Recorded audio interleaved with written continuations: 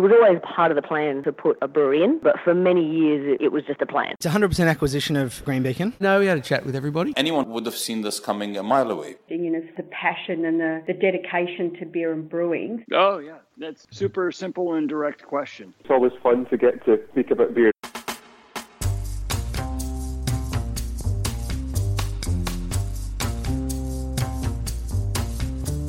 And that's just what we're here to do, talk about beer. I'm Brews News editor Matt Kierkegaard, and thanks to Cryer Malt, this is Beer as a Conversation, our weekly sit down with the people shaping the beer industry, and through these conversations we dig a little deeper into the stories behind the business of beer and brewing. The Australian brewing landscape is evolving rapidly, and here we try and make sense of what is happening and better understand the issues shaping the industry. This week we continue our swing through the High Country Brewery Trail and return to Beechworth, and this time to Bridge Road Brewing. Bridge Road Brewery's founder Ben Krause has been a regular guest through the life of this podcast, but as we discussed last year, he planned over a couple of years to set the business up so he and his family could move to his partner's home of Austria and live there for a couple of years. So this conversation is the first time we have spoken with Bridge Road's CEO, Donald Mace. After our recent chat with Fermentum's Ben Summons and Stone & Wood's Nick Boots, business transition is something of a theme on Beer as a Conversation, and in this conversation we discuss with Donald how Bridge Road managed the process of letting its founder step away from the business while letting him step into it. We also learn a little bit about Donald himself and discuss the importance of breweries such as Bridge Road to their community. It's a great chat, so enjoy my conversation with Donald Mace from Bridge Road Brewers. Donald Mace, welcome to Beer as a Conversation. Thanks, Matt. As I said in the intro, you are the CEO or Chief Executive Officer of Bridge Road Brewing.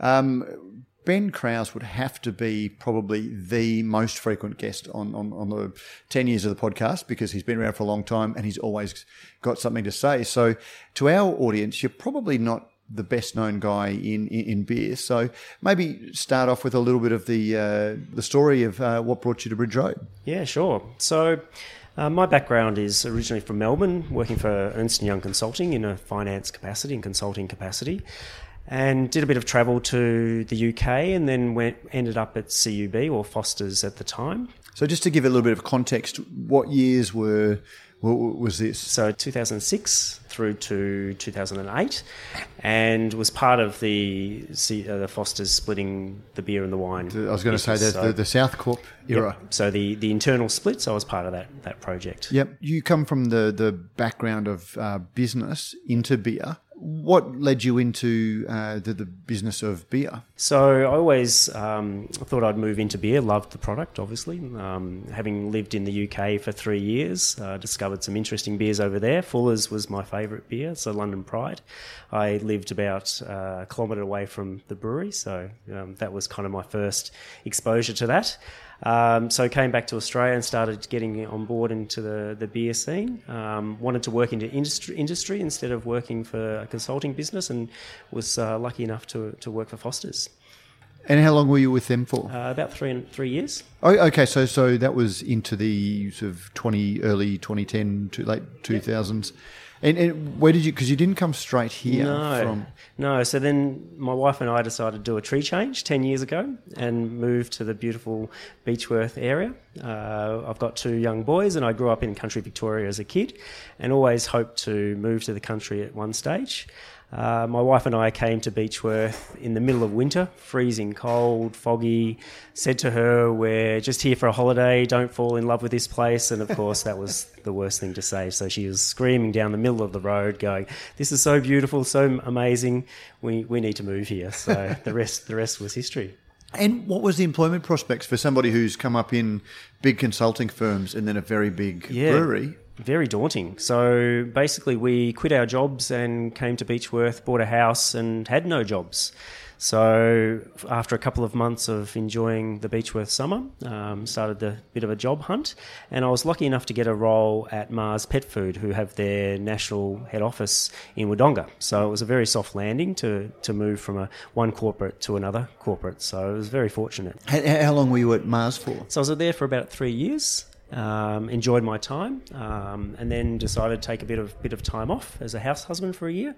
And while I was doing that, I was helping out a friend with some consulting businesses, so consulting work, and he needed a little bit of help to help develop the strategy for Ben and Maria for Bridge Roads. So I put my hand up to help him, and we worked through the strategic plan together with Ben and Maria. So your time at CUB, you were working through the demerger or the split of the wine business. Yep. Were you involved in the business of the making and selling of beer and understanding the strategies that were going on to get beer on tap? And to some extent, so it was more around, as we were splitting the two businesses, we were looking at what that sales force looked like. So how many reps did we need in which territories, what were the pushes, what were the primary focuses. Some reps were more about wine, others were more about beer. So really just a kind of helicopter view around that. So when you ended up working for your friend who's a consultant and working on Ben's account, yep. How did Ben, who's a very passionate advocate for independence and against big breweries, what was his attitude? Was he a little bit distrustful at first? No, absolutely not. He had the early insight to think, okay, if I want to take this business to another level, I need to get some help. I need to get some advisors, and I'll listen to what they'll say, but I'll still make my own decisions on things. When you came into the business, Ben's obviously been a bit of a stalwart for the industry. Not the very first, but still very early in the craft beer wave. He's been very passionate about championing the region and the brand, but he's also been fiercely independent and quite outspoken. What did you find when you stepped into the business? What was your feeling about the business? Oh, absolutely that. So I wanted to work for someone who was passionate about the industry. So someone who they're working towards the benefit of the business. And also I wanted to work for a business that was growing and developing, and also something that was local, so Beechworth, and to try and spread the word nationally. So it was fun and exciting, really to be part of that. Daunting as well, obviously, as you mentioned in the intro, the face of Bridge Road Brewers being Ben. So having somebody come in early on to help was very, very daunting, actually. At that stage, Ben hadn't advertised for the CEO, had he? He was just getting consulting and working on the business. So part of the recommendation that we did, which I was part of the recommendation, was to put a CEO. So yes, I did probably create a job for myself. No, it was actually a proper, transparent process, and I was lucky enough to put my hand up to say, yep, I wouldn't mind going for that role. Well, and you'd seen the inside of the business by that stage, I guess. Yep. So you were pretty confident in the position you were applying for? No, not really, to be honest. No. Not that you'd get it, but pretty confident in the future of the business. Oh, for sure, absolutely. The product is a standout. The story of Ben and Maria and how they started the business is a standout. So it had all those elements to it that I thought, yes, this is a business that's going somewhere. When we first arrived in Beechworth, this was the place that we came to the venue to have beers, to let our kids play in the playground and eat some pizza. So it was definitely a recipe for success and something I wanted to be a part of. One of the things that's fascinated me over the last year or two of Ben's journey is the fact that you've seen the very steady, almost organic growth of the business. They've never invested, as you see with some breweries that suddenly get $1 million investment or a $2 million investment and suddenly shoot up in size and scale. Their growth has been very, very organic. And then 12 months ago, Ben said, right, I'm going overseas, taking a sabbatical for 2 years, taking the family. And it just said so much about Ben's approach to business that they've been able to manage that. How important is that mindset that Ben's brought, do you think, to the Bridge Road story? Yeah, absolutely. So, we want to be a sustainable, profitable business for the future. So, we'll be doing incremental growth, not crazy growth, because I think you make some decisions that you probably don't want to really live with and potentially might damage the overall industry. So we want to be sustainable. And, when I first came onto the business, one of the biggest challenges was to maintain that culture, or to really understand what that culture is. So we developed our cultural icons, which you can see on our packaging, and part of that is to do most of the work ourselves. So 100% brewed in-house, so we're very much about doing things ourselves, which requires a slower growth trajectory. It means that we're actually more sustainable and therefore living within our own means as well. What do you think of Ben's decision to consciously... it's a bit of a loaded question when it's not meant to be. Ben made the decision to, after 15 years of developing the business, he had family reasons. Maria was from Austria, wanted to take the kids, give them that grounding in that part of their culture. But also, I guess after 15 years, that's a long time to be driving a business yourself. It was obviously it was a well thought through, but a very clever strategy on his part to avoid, the things you hear, founders fatigue. Yeah, absolutely. And we've been planning this for over 3 years to get to that stage. I think founders fatigue is a big thing. It can be anywhere between 7 and 10 years when you start losing that interest and that drive. And I think, Ben wants a business that's sustainable, which means employment for locals here. So he recognised that there is a need to bring in external help and assistance to help drive the business in its next journey. He's amazing at what he can and has done, both from a brewing perspective to a manufacturing to a marketing. So he's got all the attributes there, and now it's time to bring some more subject matter experts to help kick that along as well. So he's worked so hard and deserves all the rest that he's getting at the moment in Austria. So without disrespecting Ben or anything like that, but what didn't the business have when someone who had a bit more of a business background stepping in? What did you bring to the business that may not have been here before Ben? Yeah, some of the boring stuff around structure, I guess, whether that's to do with procedures and processes that need to be in place as you start growing, simple things around payroll and making sure that that's looked after well. Having a sales focus as well, which we hadn't really had in the past. We'd used commission people instead of now changing our strategy to own our own destiny and recruit our sales force as permanent employees. So there were some of the gaps that we needed to bring on board, and also probably a little bit more forward thinking around the 2, the 3, the 5 year kind of space as well. Interesting you talk about the salaries, because the salaried sales staff, because that is a big commitment to a business. That if you are looking at expanding new markets and you've got a permanent sales rep on or a full-time sales rep on that is maybe earning 55, 60,000 a year, plus on costs, plus the costs of employing them, that's a lot of beer that you need to sell to make the profit to pay that. Yeah, absolutely. But we firmly believe that the people that we're employing are people who align to our culture and our values.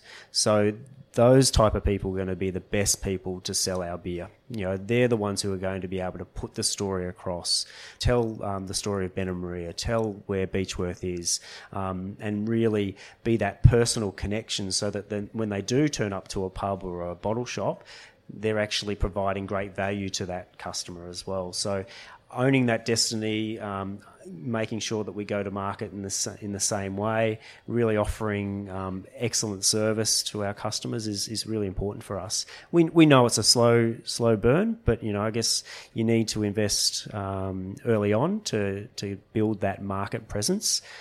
We're very strong in Melbourne, obviously, and Victoria because we're close by, but we start to lose some of that local relevance as you move to Sydney and further up to Brisbane. But we're investing in those cities because we see the opportunity for great beer in more locations. You make it sound that it's more than a sales role, but it's investing in brand by having that sort of sales role rather than just a commission sales agent. Oh, absolutely. They need to align with our values and be part of the business, because people buy beer off people. They're not transactional. We don't want them to be transactional. We don't want it to be a corporate model where it's a tick list of compliance. It's very much, how can I help you? How can I help your business grow? What are the things that we can do to help bring people through the door, or promote so that you've got this event on, or fix your taps? Those simple things that do make a difference for our customers. How big a risk was it, though? I mean, it's like anything. To say this is a good idea is one thing, but nothing comes without a monumental risk. Oh, absolutely. It's a big risk. You generally won't get a payback for between 2 and 3 years once you're starting to invest in those cities. So yeah, it does definitely take time. I think our expectations probably 5 years ago of how quickly people would get up to speed have changed dramatically in the last 12 months with a huge amount of extra competition. So it's not as easy to send pallet loads of kegs to a venue anymore. It's there's still that one tap that you're competing against, and often you're competing against it on a rotational basis as well. So how long have you been with the business now? Almost 5 years. Almost 5 years. And you would have seen... We're almost talking dog years in brewing these days. You must have seen even a huge change in 5 years, we've probably seen 200 additional breweries pop up. Absolutely. Absolutely.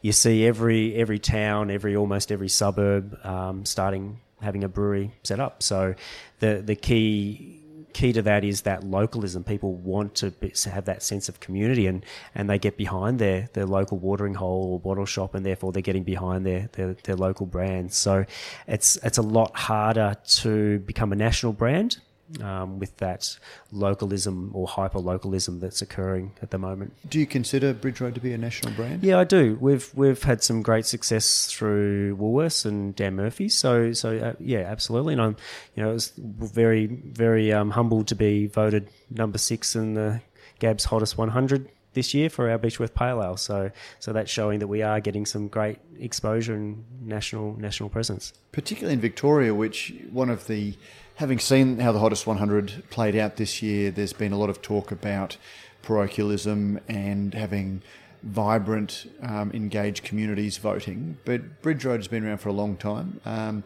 You did send out some emails. You've obviously got a community that's built up around the brand, but for a Victorian brand to be doing so well, and there were a couple of Victorian brands that have featured very highly.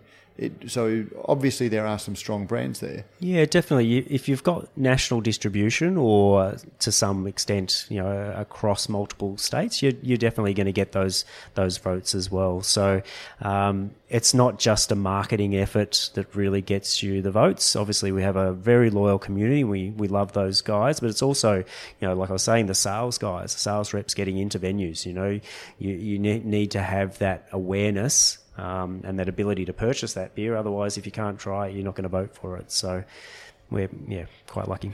But we're also not talking about the latest sexy beast. We're talking about good old beachy pale getting up there. Yeah, still keeps going strong.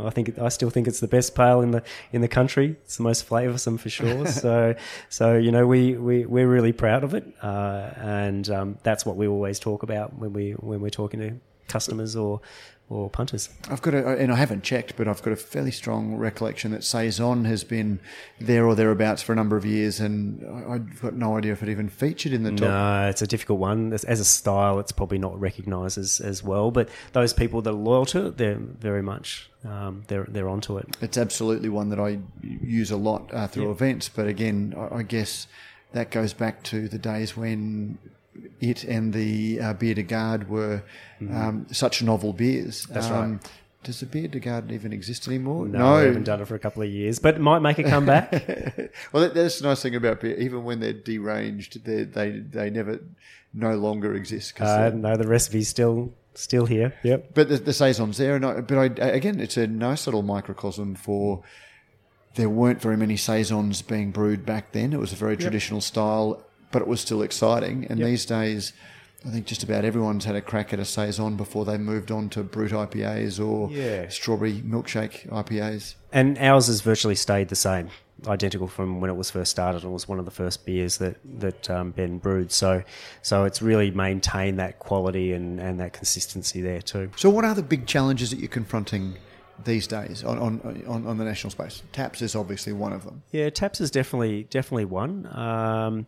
There's so many more players out there, and I think price is really becoming a hot topic at the moment. So, generally, if I talk about keg pricing, there's plenty of sub $200 kegs that are out there, which some customers are taking advantage of brewers, but it's not really a sustainable part of our business if that is maintained. Is it a sustainable part of Bridge Road business, or it's not a sustainable the industry? So I remember seeing Phil Sexton talk at one of the early IBA conferences and talking about the worst thing that can happen is the race to the bottom, which we saw in the big brewing industry. But yet competition forces some people to act in a way that they think gives them an advantage. Yeah, and I guess it's depending on what their insights or what their strategy is. Is their strategy volume and therefore very slim margins? Is their strategy high margins, therefore unique and interesting beers, which means that you can overinvest in quality ingredients, and that's what we do. We don't compromise on price and we don't compromise on ingredients. The beers that we want to make are ones that people are going to enjoy and be memorable. Sure, I can put a $200 keg in the market, but that would mean compromising something. So we're not willing to do that. And yet, and maybe I'm putting too much focus on it, you use the term overinvest as opposed to just invest in ingredients. Yep. Overinvest makes it sound like it's almost a mistake that you're spending too much on ingredients. No, we put a lot of hops in our beers as you can try them. So we're overinvesting in those hops. So we probably add more than most people would. You're also, one of the things that Ben is most passionate about is the idea of provenance. So independence is one thing, but also,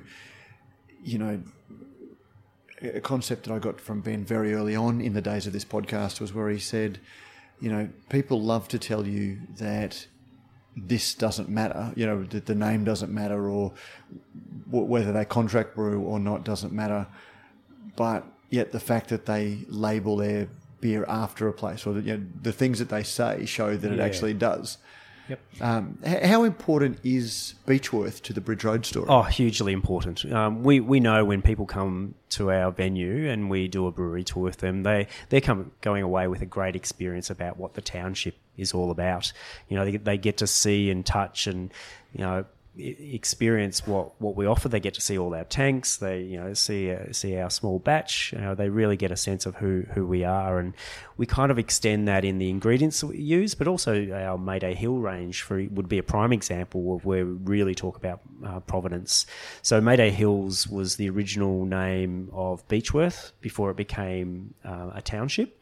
So we use that with our foeder tank. We use local ingredients in each of the beers that we're producing for that series of beers. So we've used Beechworth Honey, obviously, iconic brand also nationally. We've used kiwi fruits, which actually there is a kiwi fruit about 20 k's down the road. Various different berries and grapes and things. So really talking about that provenance, and really spelt out in the labelling and the messaging that we're talking about. So what's next? Ben's obviously away for another year, I think. It comes back about mid-year. Okay, and how's it been going? You haven't, the kids haven't sort of messed up the parents' house? No, it's been great. It's been great. Like I said, we've been setting this up for a long time to get to allow them to take the time off.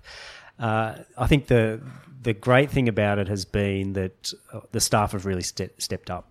So where we probably used Ben as a bit of a comfort blanket to just ask him the question, or what does he think, we've actually been able to think ourselves and say, okay, let's make the decisions ourselves.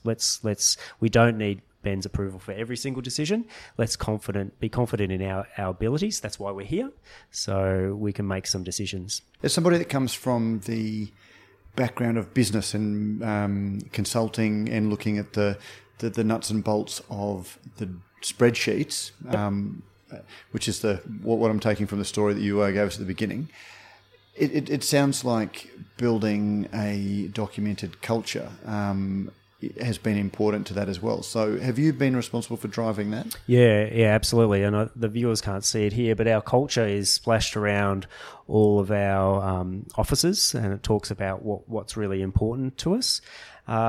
Because culture is one thing that if you get it wrong, you get it very wrong, and it's really difficult to fix a bad culture. So I wanted to make sure that we first of all identified what the culture is, and then maintain that culture, so that what Ben and Maria have set out to do is still true today.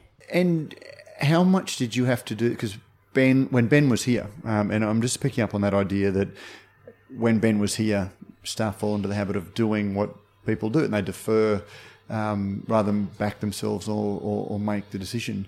How much consciously went into creating that ability that when he stepped out, people were empowered to make decisions, people had the tools to make the decisions, and people also knew what decisions were the right ones for the business? Yeah, absolutely.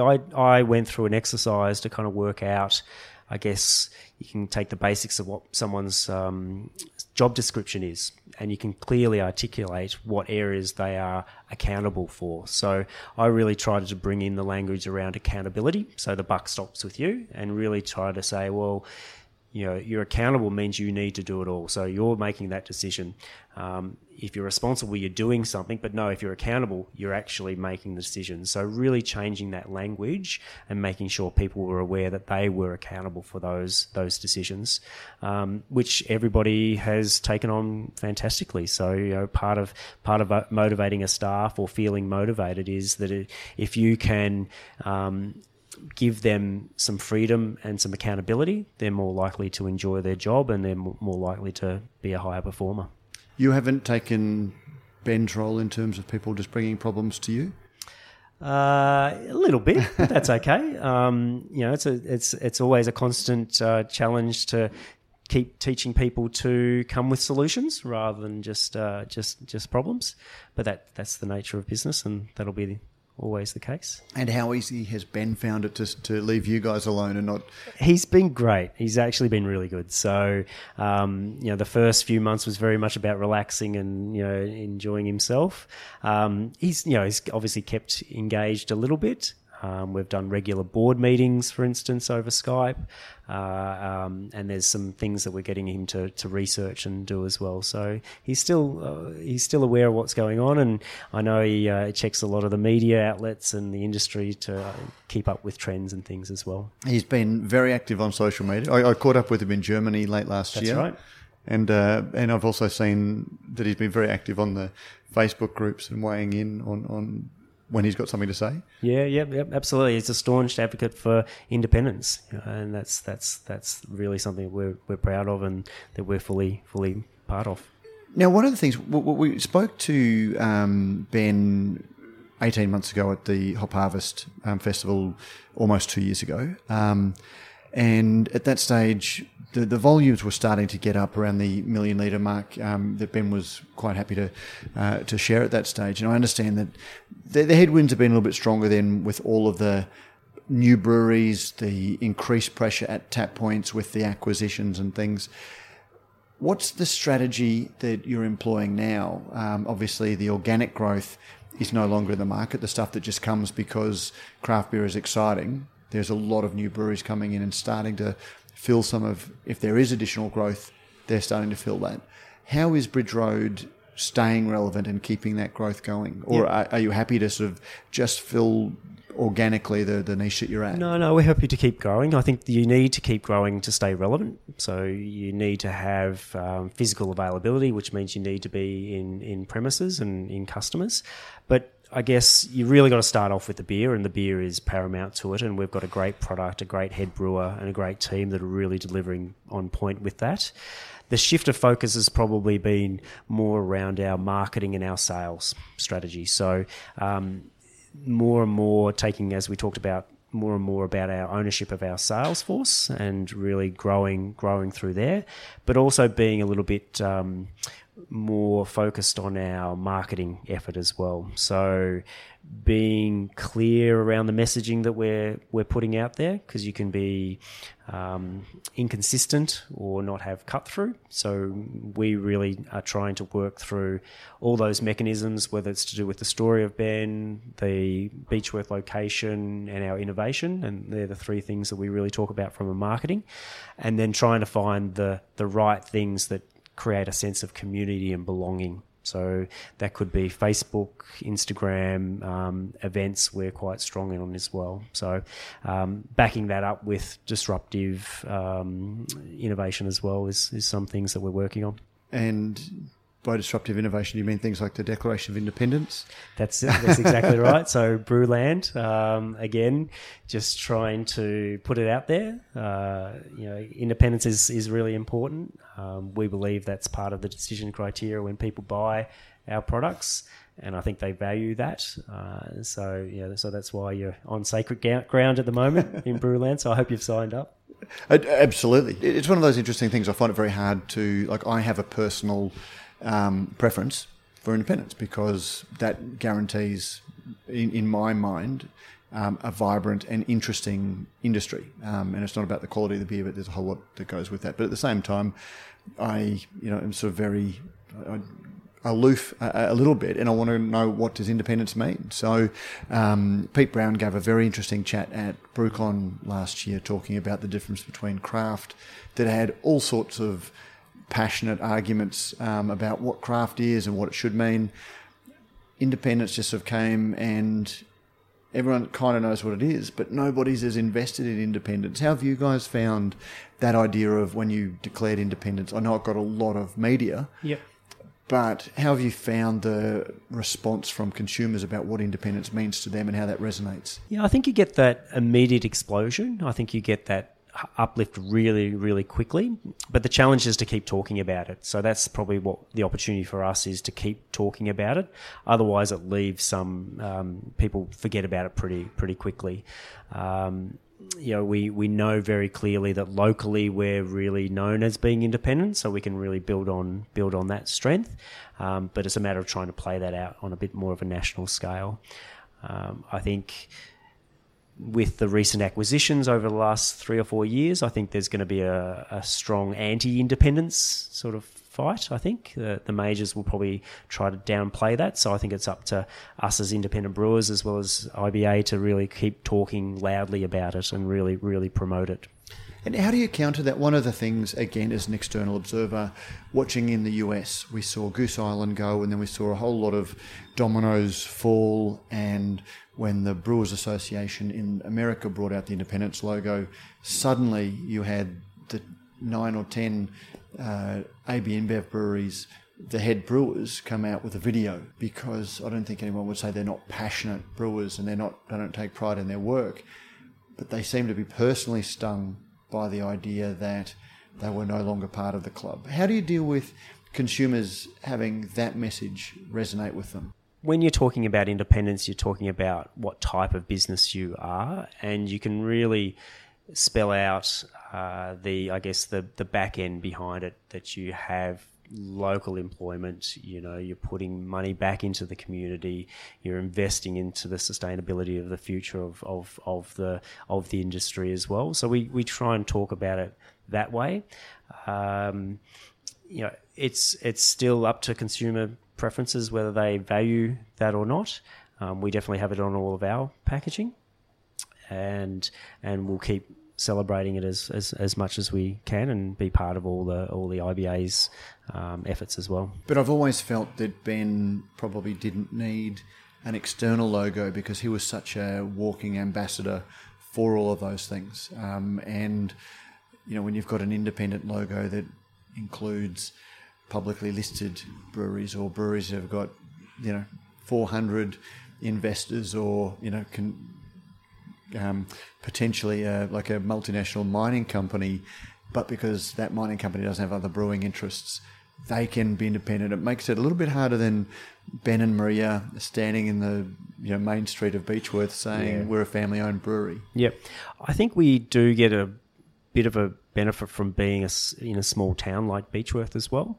So, it's only 3,500 people. So people who are thinking about independence can kind of picture, okay, that's small. And I think the smallness of a town and therefore that community sense starts to play out as well. So I think we can kind of leverage and create that sense of community through I guess, a small country town. And it does feel a little bit like we're fighting against the big guys and the big guys who are generally in the major cities. So we do quite well to punch above our weights with that. So what does, if you're distilling the independence message down as a business model, what does independence give to the community and the brewing industry? In my mind, I think independence starts to create a bigger size beer industry. So whether that's employment or interesting beers, the flexibility to do things, this fast pace, it gives a lot of opportunities for people who are home brewers to move through quickly into their careers into independent beers as well. So it really gives lots of employment, as well as I think it gives the flexibility to do kind of what we want as well, and speed to be able to deliver things. So just stepping out of Bridge Road for a second, putting your consultant's hat back on, what do you think are maybe the top 2 or 3 mistakes that small breweries are making that, if you were charging them for advice, you'll give them free now? Yeah, they've got to understand their long game. What are they in it for? So do they just want to be a brew pub and have distribution just within their local area, or do they want to take it to a national scale? So I think your investment decisions will be different based on those two different ideas. The next thing is probably really understanding your costs, really understanding your financials, because while you think you might be making good profits out of that, by the time you load everything else on, you're probably not. So don't compromise on your price, because generally speaking, customers will be shopping around for those lower price, and therefore there's going to be no loyalty. You might think you're going to get longer distribution and longer loyalty, but generally those customers are probably going to shop around as well. And I guess the last thing is really be confident in your product. After all, that's what we want to drink and enjoy. So make sure that it's really bang on and the quality's there. Great advice, and we might even share that separately. But just before we finish up, and it's been a fascinating chat, but we are here doing a swing through the high country, reminding people that there were back in January the fires. What was the impact that you saw within the community? Obviously, Bridge Road Brewers wasn't directly affected, but you're part of a much bigger community. What was the impact that you guys saw? Yeah, so we were really lucky that there was no fires here, and no loss of life or property. So we're really fortunate because of that. We have had fires in Beechworth over 10 years before my time, so it's quite a significant impact on a community. But for us, yes, January is our peak tourist time.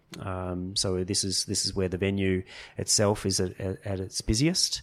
So we were going great guns after Christmas through to the new year, and growing really well and getting great engagement, and then it just fell off a cliff. The advice was not to come to Beechworth and the areas, which we understand as well, and lots of towns were evacuated. So we saw our sales dramatically decrease, and haven't really recovered in January at all. Not likely probably to recover until March or so.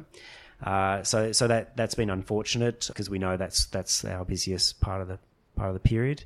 The second impact also is on our wholesale customers. They too have either been closed or fire affected as well, so therefore they haven't been able to trade. So they're probably suffering a lot more than what we are. So we're doing as much as we can to help them with some free kegs to help put money into their pockets. We're donating kegs. We're doing a special beer aid coming up as well that we're going to distribute through one of the majors. And yeah, so it's been a big impact. We're hoping people will come back because it is such a beautiful part of the world, but we know it's going to probably take a bit of time. It was one of the interesting things that I've noticed is that a lot of breweries have been affected themselves, but there seems to have been greater concern for the community, or, you know, every brewery, we're out telling people to get out and visit the breweries, but the broader region as well. And yet each one of those breweries is collecting for somebody else, you know. So there just seems to be an incredibly powerful sense of community up here. Oh, absolutely, it is. It is. You know, they support us, we support them. So we know what they're going through. So, you know, we want them to be sustainable as well. We want them to have a great business as well. So that's why we're helping them too. Terrific. Well, Donald, Mace, thank you very much for joining this conversation, and congratulations on stepping into Ben's shoes. Thanks very much.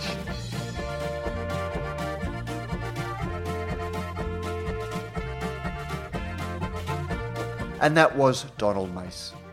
This conversation was recorded as part of our visit to the High Country Beer Trail after the January fires. And with all that is occurring at the moment, it seems like such a long time ago, doesn't it?